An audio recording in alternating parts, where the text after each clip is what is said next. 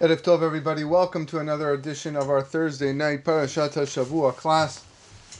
We are studying a new Sefer in our Chumash, in our Chamisha Chumshei Torah. Today we begin with Sefer Shemot, Parashat Shemot, and I'm going to take you, with your permission, on a beautiful journey tonight to touch upon some ideas that maybe we've never heard about or maybe we've never delved into with regards to what seems to be a story that we grew up learning in a very, very simple way. In this week's parasha, we're going to focus on a esoteric conversation that HaKadosh Baruch Hu had with Moshe Rabbeinu after delegating him to take the Jewish people out of Egypt.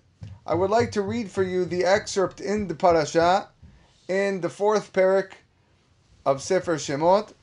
The Torah tells us, Vayan Moshe Vayomar. Moshe Rabbeinu responded and said, after being requested to go and take them out, Vehen lo ya'aminu li. They will not believe me. Velo yishme'u bekoli ki yomeru lo nira elecha Hashem. They're not going to listen to my voice, for they will say, Hashem did not appear to you. Vayomer elav Hashem, ma ze beyadecha. Hashem said to Moshe, what is in your hand? Vayomer mate, and he said, a staff. Vayomer hashlicheu arza. God said to Moshe, throw it to the ground. Vayashlicheu arza, vahi lenahash, vayanos Moshe mipanav. He threw it to the ground and it became a snake, and Moshe ran away from it. Vayomer Hashem el Moshe. God said to Moshe, Shelach yadecham ve'echoz biznavo. Stretch out your hand and grab its tail. Vayishlach yado vaychazek bo. He stretched out his hand and grabbed it tightly. Vayhi lemate bekapo. And it became a staff in his palm. Leman ya'aminu ki nira elecha Hashem Elokei avotam, Elokei Abraham, Elohei Yitzhak, Elohei Yaakov. And Hashem said, so that they shall believe that God, Hashem, the God of their forefathers, appeared to you, the God of Abraham, the God of Yitzchak, and the God of Yaakov. This exchange is astonishing. After all, Moshe Rabbeinu was the loyal shepherd who always stood up for Am Yisrael. In fact, after the Het HaEgel, he demonstrated his willingness to sacrifice his life on their behalf by telling HaKadosh Baruch Hu, Ve'atayim tisach hatatam, ve'im'ayim mechenina misifrecha asher katavta. Bear their sin, if not erase me from your book. Moshe Rabbeinu threatened God after the Het HaEgel. So why did he doubt the Jewish people here? Why did he suspect them that they would not believe him? And as well, why did HaKadosh Baruch Hu instruct that Moshe cast his staff to the ground, transform it into a snake, and have Moshe pick it up by its tail before transforming it back into a staff? What exactly did this imply? So today or tonight we're going to embark on a journey that's going to begin with the holy commentary of the Al-Shich HaKadosh. And he goes to great lengths to prove that the entire exile in Egypt, Galut Mitzrayim, was designated by God to cleanse the Jewish people of the corruption, the stench of the serpent, of the Nahash, the snake, that infected all of creation because of the chet of the Etz Hadat, the sin of eating from the tree. And this was a prerequisite for Am Yisrael to be able to receive the Torah. They had to go through Egypt. Their suffering, the back-breaking labor in Egypt, through that they were cleansed from that contamination of the Nahash, and then, and only then, was God prepared to give Bnei Israel the Torah. And to substantiate this claim, the Al-Shich recites the Pasuk, Va'etchem lakach Hashem ve'yotzi etchem mikura barzel. But Hashem has taken you and withdrawn you from the iron crucible. Mimitzrayim liyot lo le'am nachala kayom hazeh. To be a nation of heritage for him to this very day. And Rashi says, what is this kur habarzel, this iron crucible? And he says it's a vessel in which they refine gold. In other words, just like the impurities adherent to the gold need to be removed by means of melting in an iron crucible, so too it was necessary to purify and refine the holy souls of Bnei Israel from their adherent impurities. By means of what? Of suffering and hard labor in Egypt. And this preparation was necessary for them to receive the Torah, liot lo le'am nachala kayom hazeh, to be a nation of heritage for him this very day. This assertion of the holy Al-Shich HaKadosh is founded in the holy teachings of the Arizal. And he tells us that all of Bnei Israel that endured the hardships of Galut Mitzrayim, every single soul that was present there, were originally part of Adam Harishon when he sinned with the Etz Hadat.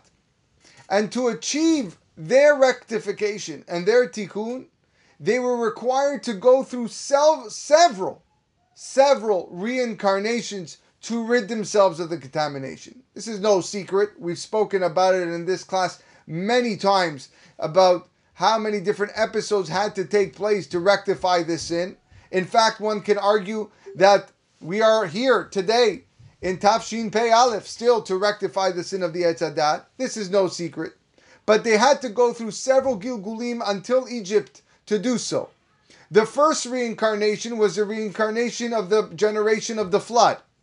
And since that generation, unfortunately, was tainted with the evil of the serpent, of the Nachash, of the snake, they behaved corruptly.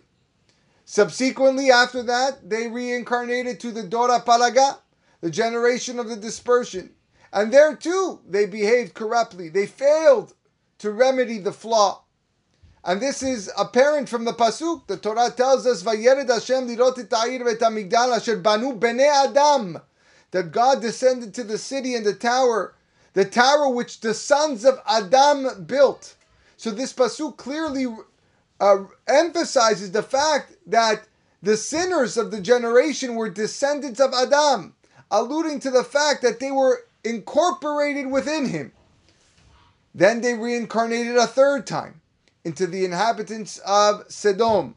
And then we know again, the Torah tells us, Ve'anshe Sodom ra'im v'chataim la'Hashem me'od.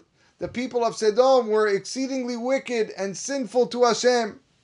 So after failing 3 times to achieve their tikkun, they reincarnated a 4th time into Bnei Israel in Egypt. And due to their suffering and the harsh servitude, they were finally cleansed and worthy of receiving the Torah. Interesting, this isn't just made up. There's actually scriptural allusions to all these reincarnated souls through the generations. Corresponding to the generation of the flood that was wiped out, Paro tells his servants, Kol haben hayilod hayeora tashlichu, that every male child has to be thrown into the river to drown, just like the generation of the flood had to drown. Regarding the sins committed during the generations of the Palaga, the dispersion, the Torah tells us in Sefer Bereshit that each man told his friend, Hava nilvena levenim, let us make bricks, burn them in fire, and let the bricks turn into stone so that they create this tower. They attempted to ascend to Shamayim, to deny God's sovereignty on the world, to wage war against God. What happens in Mitzrayim? Hava nitchakemalo. Let us outsmart the Jewish people. Vaymareru et chayehem ba'avoda kasha bechomer u'bilbenim. And they embittered the lives of the Jews with hard work, with mortar and bricks. Not a coincidence. So corresponding to the building of the city and the tower, they were asked to build storage cities. Arem miskenot leparo et Pitom vet Rameses, Pitom and Ramses, the 2 cities that had to be built by these same souls. So we see that when the Nachash HaKadmoni infected Adam and Chava with its vileness, perversion, it infected all the neshamot that were incorporated within their beings. And this coincides beautifully with what we said with the Al-Shich HaKadosh, that the purpose of the Galut in Mitzrayim was to rid the Jewish people, the holy nation that had reincarnated into Mitzrayim, with that contamination, to get rid of the contamination. The Sha'ar HaKadosh asks, why were Bnei Israel specifically enslaved by Paro in Egypt? And he answers that Paro Melech Mitzrayim was the embodiment of the actual Nachash HaKadmoni. He caused that Nachash that caused the Jewish people to sin, or all of the Jewish people to sin with the Etz Hadat. And the source of this idea actually is found in the Zohar. And therefore, HaKadosh Baruch Hu arranged for the neshamot that were involved in the sin of the tree to, due to the influence of the Nachash, to suffer directly the hardships and slavery under Paro. Again, who embodied the Nachash HaKadmoni. And therefore, the suffering would cleanse them of the corrupt and all the bad influences of the Nachash. To go a little bit deeper, if that wasn't deep enough, we would need to introduce another principle. The Arizal tells us that Moshe Rabbeinu resembled Adam HaRishon. That just as Adam HaRishon encompassed all the neshamot of the world, because he was the first man, so too Moshe Rabbeinu was equivalent to all the Jewish souls. And he adds that Moshe Rabbeinu embodied the good aspects of Adam after he performed complete teshuvah.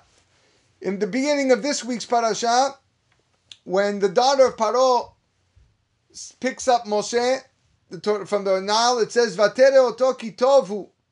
Sorry, no, I take that back. When the mother of Moshe gives birth to Moshe, Yocheved, she sees him for the first time and sees that he's good. Vatere oto ki tovu. She saw that he was good. In other words, Yocheved perceived that he embodied everything that was good in this world. The part that did not participate and contribute to the sin of the Chet of the Etz Hadat. And the Gemara in Masechet Eruvin describes the Teshuvah of Adam HaRishon as follows. That Adam HaRishon was exceedingly pious. And when he saw that creation had been penalized with death on his account, he fasted for 130 years. That was Adam HaRishon's Teshuvah, 130 years fasting.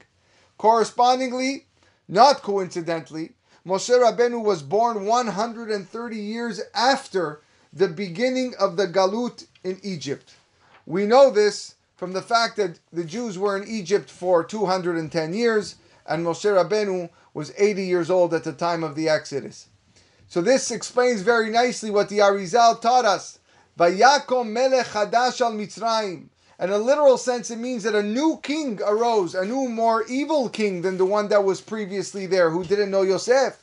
But the Arizal here says, Vayakom melech chadash al Mitzrayim means a new leader came upon Egypt. He explains why HaKadosh Baruch Hu specifically chose Moshe Rabbeinu to be the melech chadash, to take Bnei Israel out of Mitzrayim. It makes perfect sense. All the neshamot that were tarnished by the Chet Etz Hadat, the sin of the tree, returned as Gilgulim to Egypt to be cleansed through hard labor and servitude. Those neshamot represented branches of Moshe. Hence, HaKadosh Baruch Hu imposed upon him the task of rectifying them and taking them out of Mitzrayim. So let's just clarify. Moshe Rabbeinu was a Gilgul, a reincarnation of Adam HaRishon, Adam who harmed all the neshamot contained within him by sinning with the Etz Hadat, and therefore all the neshamot that reincarnated into Mitzrayim to accomplish their tikkun for that sin of the Etz Hadat were offshoots of the neshama of Moshe Rabbeinu. That is why Moshe was chosen by God, Moshe being the embodiment of the good aspects of Adam HaRishon. He was chosen to remedy those tainted souls and take them out of Egypt. We can now appreciate why Moshe Rabbeinu feared that the Jewish people would not believe him. As we explained, The neshamot of Bnei Israel in Egypt were corrupted by the heresy of the Nahash, of the evil serpent in Gan Eden. כי יודע אלוקים, כי ביום האחרוכם ממנו, ונפקחו עיניכם, והייתם כאלוקים יודעי טוב ורע. The Nachash told Chava, you know why God doesn't want you to eat? Because He knows that the day you'll eat, you'll be like God, knowing good and bad. So they reincarnated into the generation of the flood, and then the generation of the dispersion. And both of those generations were evil and corrupt and denied the sovereignty of God. And therefore the lack of emunah in Hashem was deeply rooted in them. And HaKadosh Baruch Hu decreed at the Brit Ben HaBetarim by Avraham Avinu that they would be enslaved for 400 years, and they didn't fulfill that decree yet. It still hasn't been 400. All in all, Moshe Rabbeinu had significant reason to doubt the Jewish people believing him. So with all this in mind, maybe we can explain HaKadosh Baruch Hu's deep response to Moshe concerning his staff. This staff, Rabotai, this stick of Moshe, has a fascinating history. Its journey began in the hands of none other than Yaakov Avinu. And after that, it was subsequently passed down from generation to generation, and will eventually make its way into the hands of Melech HaMashiach, who will use it to vanquish all the idolaters, all the heretics. This is brought down in the Midrash Tehillim. It went from Yaakov to Yehuda, to Moshe, to Aharon, to David, and every single king had possession of this staff until the time of Mashiach. Mateh uzecha yishlach Hashem mitzion. The staff of your strength will be dispatched by Hashem from Tzion. That will happen in the times of Mashiach. There's a big question. The question is, how did Yaakov Avinu, we're going back to Yaakov, how did Yaakov Avinu manage to acquire all of his flocks of sheep while he was residing with Laban? So if you go back to Sefer Bereshit, in Parashat Vayetze, the Torah describes that Yaakov took for himself a rod, a staff, a moist rod of poplar and hazel and chestnut, and he peeled it, and he took the rod and he stuck the rods which he had peeled in the channels, in the watering troughs, and through that, this very weird, peculiar act was meant to be a symbolic gesture. What was Yaakov actually accomplishing with this act? I'm going to explain to you something tonight, in the name of the many Mekubalim that you've probably never heard before. What Yaakov Avinu was actually doing here was freeing the neshamot, the souls of the Jewish people that were held captive among the flock of Lavan, among the sheep of Lavan. He employed the makal livneh, the makel. The makel is the staff. The makel is an acronym for the words me'olam kivinu lach. We have always placed our hope in you. What is going on here? What did I just say? What neshamot, what souls of Jews are found among the sheep of Laban? I need to explain this. So hang on with me. The Torah tells us that Yaakov tells Lavan, Ki me'at haya asher haya lecha lefanai vayifrotz larov, vayvarech Hashem otcha leragli. When Yaakov Avinu was ready, sick and tired of Lavan and wanted to leave his house, he tells him, the little you had before I came was now multiplied substantially. The Midrash tells us, listen to this everyone, the Midrash teaches us how small was Lavan's flock prior to Yaakov's arrival. How many sheep did he have? The Midrash tells us, Shivim. The Midrash tells us he had 70 sheep. How does the Midrash know this? Because using a gezerah shava. A gezerah shava is when you see one word in one pasuk and one word, the same word in another pasuk, you can learn something from it. The Gezra Shavah says, when Yaakov Avinu told Lavan, you had a small amount, the word that was used was me'at, small, minute. That's one place we see the word me'at. Another place we see the word me'at is in reference to the Jews living in Egypt, or coming to Egypt. Vayagor sham bimte me'at. That's what the pasuk say. We recall this pasuk during the Haggadah Shel Pesach. Vayagor sham bimte me'at. Gzera Shavah, same word, me'at. And the Midrash deduces, just like they came to Egypt with only 70 people, Yaakov and his family, so too Lavan had 70 sheep. Okay, makes sense.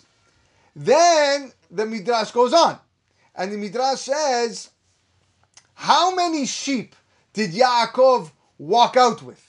He started with 70. How much was there at the end? And the Midrash says he had 600,000. 600,000.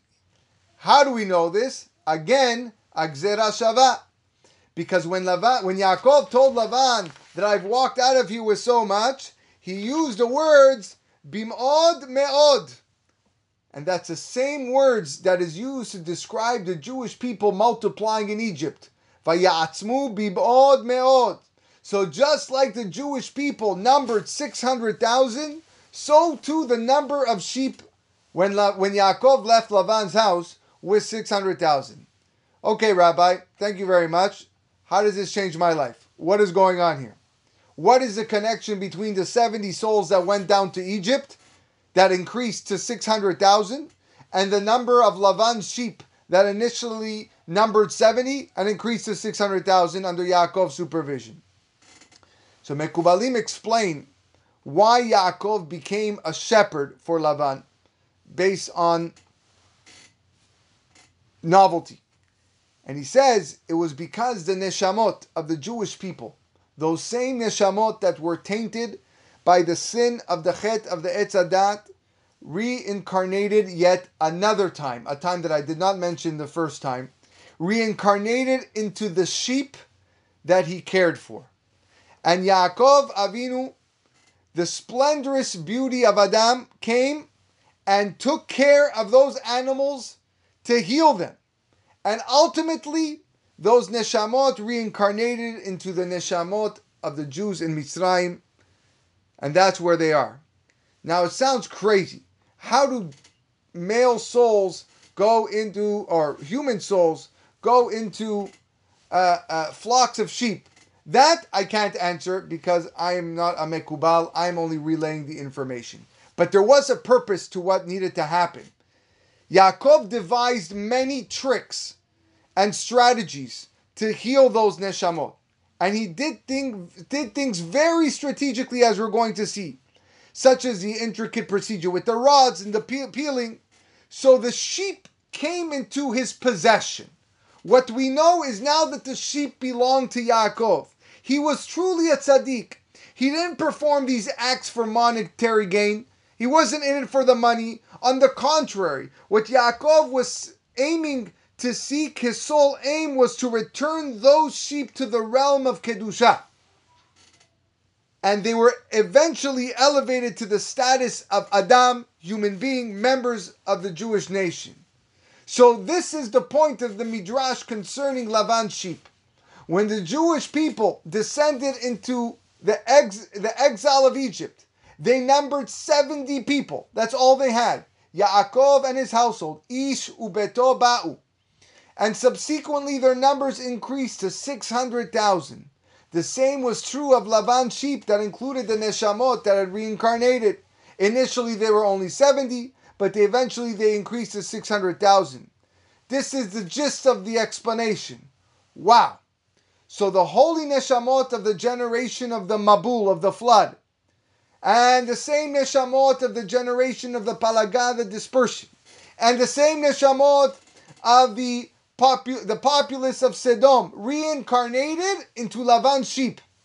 And our esteemed forefather Yaakov performed the tikkun on their behalf. Through the process of Gilgul, he elevated them these same souls to the status of Adam. They reincarnated into the generations that lived during the Galut in Egypt. And therefore, Yaakov Avinu and his children were all shepherds for that purpose, to rectify those neshamot. And it appears that everything we've said so far makes very, very much sense to what we've said in the beginning. To summarize, the neshamot of the Jews, the neshamot of Israel, were originally tainted by the sin of the tree of knowledge, reincarnated into the generation of the Mabul, then into the generation of the dispersion, then the populace of Sodom, and ultimately into Egypt, where they achieved their tikkun in Egypt. They achieved the rectification. And additionally, we learned that prior to landing in Egypt, those three corrupt groups were reincarnated into the sheep of Lavan. Now, maybe we can begin to understand this symbolic gesture of Yaakov Avinu, what he performed with the rods when he placed them into the water. Among those flocks of sheep were great souls that were tainted, great souls that longed to achieve rectification. Therefore, their emunah, their faith in Hashem was now fortified. Where? In the sense of the makal, that the makel, that staff, the acronym of Me'olam Kivinu Lach. We have always placed our hope in you. They believed firmly through this tikkun that HaKadosh Baruch Hu would take them out of darkness and bring them into light by allowing them to reincarnate into Jewish souls in Egypt. And that only in Egypt where they were going to achieve their complete tikkun and merit the Torah at Har Sinai.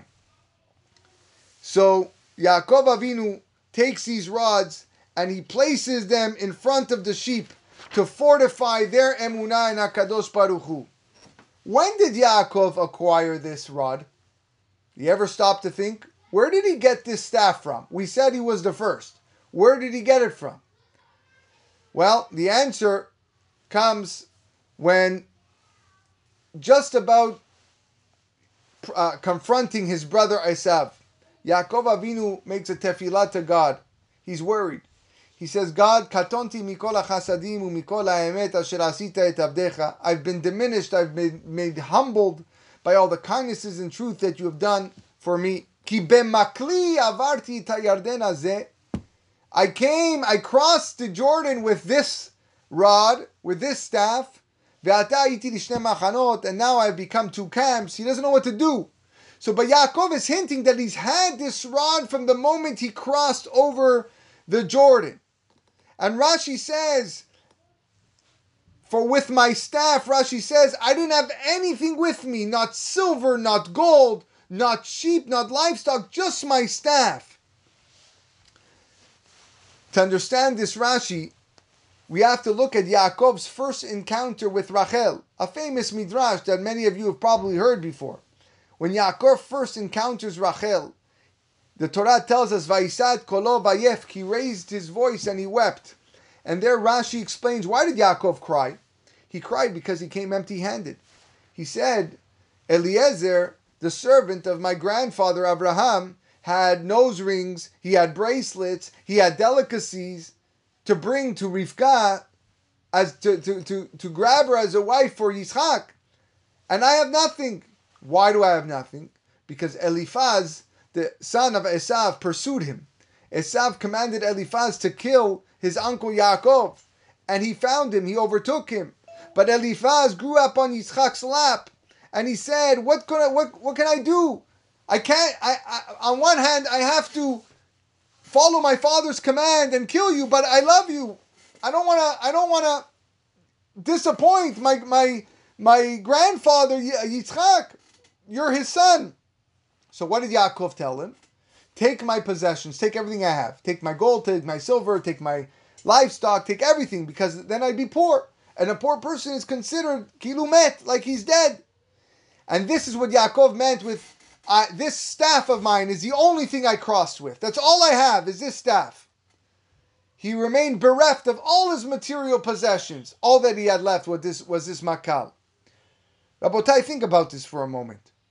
It's not difficult to imagine how easy it could have been for Yaakov to fall into depression, to fall into despair, to lament his bitter fate. Was it really necessary for him to endanger his life for the sake of those blessings by disguising himself as Esav to deceive his father? He tells his mother very honestly, maybe my father's going to feel my skin and I'm going to be viewed as an imposter. And I'm going to bring upon myself a curse, not a blessing. And Yaakov, though, did not despair. Instead, he reinforced his emunah in Hashem. And immediately, Vayetze Yaakov mi Beersheva vayelech Harana, he leaves. Because he knows this is what's best. When Eliezer went back to get Rivka, the Midrash tells us, the servant took 10 camels and so many other things. Yaakov says, I don't even have a single ring to give to Rachel. I don't even have a single bracelet. But am I going to lose faith in my Creator? Chas v'shalom, Yaakov said. I will not lose faith in my Creator, but rather, Ezri me'im Hashem, oseh shamayim va'aretz. My help is from Hashem.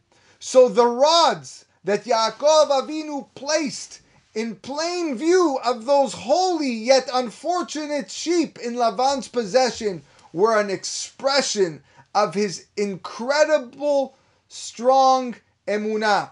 Eliphaz had robbed him of all his material possessions, but he did not despair. He inculcated this emunah in the neshamot that had reincarnated into Lavan's sheep. He didn't want them to despair, even though they were in the bodies of livestock. He wanted them to be resolute in their emunah, that HaKadosh Baruch Hu release them from their confinement, return them to the state of human beings. That was the power of the makel. That was the power of Me'olam kivinu lach. We will always have hope in you. And that's why Yaakov's staff was referred to as makel, and Moshe was referred to as mateh. Makel, like we said, is Me'olam kivinu lach. Moshe's staff served a different purpose. Moshe's staff had to sway the hearts of the Jewish people who sunk to the 49th level of Tumah. For him it was mateh lehatot. Lehatot means to switch, to sway completely. Because now he had to use that staff to implement, to sway the hearts of the Jewish people to believe in Hashem. So what does that have to do with this conversation we started with? Rabotai, look how this all connects. This esoteric, profound conversation between God and Moshe Rabbeinu with the staff. This exchange, Moshe Rabbeinu responds to God and says, but they're not going to believe me. They're not going to listen to my voice. They're going to say, Hashem did not appear to you. And like we said, heresy and the lack of emunah in Hashem was already deeply rooted in those neshamot. They were there for a long time. Those Jews living in Egypt had inside of them this heresy because they had reincarnated from the generations of the flood and the generations of the dispersion. And Moshe Rabbeinu had good reason to suspect that they wouldn't believe him, chas v'shalom. To push aside those fears, HaKadosh Baruch Hu responded with a very compelling argument. And he said, what's in your hand? Hashem alluded to Moshe Rabbeinu that the staff that he had in his hand was not the first, he wasn't the first owner. That staff had previously belonged to Yaakov Avinu. And Yaakov Avinu had performed a very symbolic gesture with that staff by digging it into the water to inculcate the emunah in the neshamot of the Jewish people, of the neshamot of those 600,000 that were among Lavan's sheep. The Hebrew word for makel, me'olam kivinu lach, a declaration of faith, a declaration of emunah. And therefore Yaakov Avinu had already paved the way for the neshamot of the Jewish people to come to Egypt and to rise from the level of a sheep to the level of Adam, to have emunah in Hashem. They already have it in them, me'olam kivinu lach, with this makeh. And to emphasize the tremendous power of Moshe's staff and the ability to sway the hearts of the Jewish people to believe wholeheartedly in God, God tells Moshe Rabbeinu what? cast it to the ground. Throw it to the ground. And Moshe Rabbeinu cast it to the ground, and it became a snake. It became a serpent. And HaKadosh Baruch Hu there informed Moshe that if he failed to utilize the power of the staff to instill in the Jewish people a firm emunah in Hashem, then the Nachash HaKadmoni, the snake, is going to awaken. It was the same Nachash that undermined the emunah in God of the Neshamot during Adam and Chava by the tree of knowledge. And it was because of that snake that they were forced to reincarnate. And Moshe Rabbeinu got scared. Vayanos Moshe mipanav. Moshe Rabbeinu fled from it. Because why? Because he was a Gilgul of Adam Harishon. He reincarnated from Adam. He recalled that he had already fallen prey to the Nachash. So he ran away. It caused him to shudder. And Hashem said to Moshe, hey, where are you going? Stop right there. Stretch out your hand. Grab its tail. Kadosh Baruch Hu was telling Moshe to overcome the Nachash. Take control of it. Overcome that Yetzer Hara, the Nachash representing, embodying the Yetzer Hara. How? By considering its ultimate end, the tail. As we learned the Gemara in Masechet Sukkah, Kadosh Baruch Hu will ultimately slaughter the Yetzer Hara. He will terminate its existence. So he stretched out his hand and he grabbed the tail tightly, and it became a staff once again in his palm. And as a result of the miraculous feats that he would perform with that staff, HaKadosh Baruch Hu said and assured him that they shall believe, the Jewish people shall believe that Hashem, the God of their forefathers, appeared to you. Elohei Abraham, Elohei Yitzchak, Elohei Yaakov. This is the meaning of the conclusion of that Midrash, which stated that the staff which belonged to Yaakov, and then belonged to Yehuda, and then belonged to Moshe, and Aharon, and David, and all the kings that came afterwards until the times of Mashiach, it's destined to be delivered into the hands of Melech HaMashiach. With it, with that staff, he will subjugate the idolaters. And that's why the Pasuk says, the staff of your strength will be dispatched by Hashem from Zion. As in the days that you left the land of Egypt, I will show you wonders. The Zohar tells us that just like Moshe Rabbeinu oversaw and directed the exodus from Egypt, he will do the same. He will do the same when it comes time for the future Geulah. And this is what's alluded in the Pasuk in Kohelet. Ma shehaya hu sheyiyeh.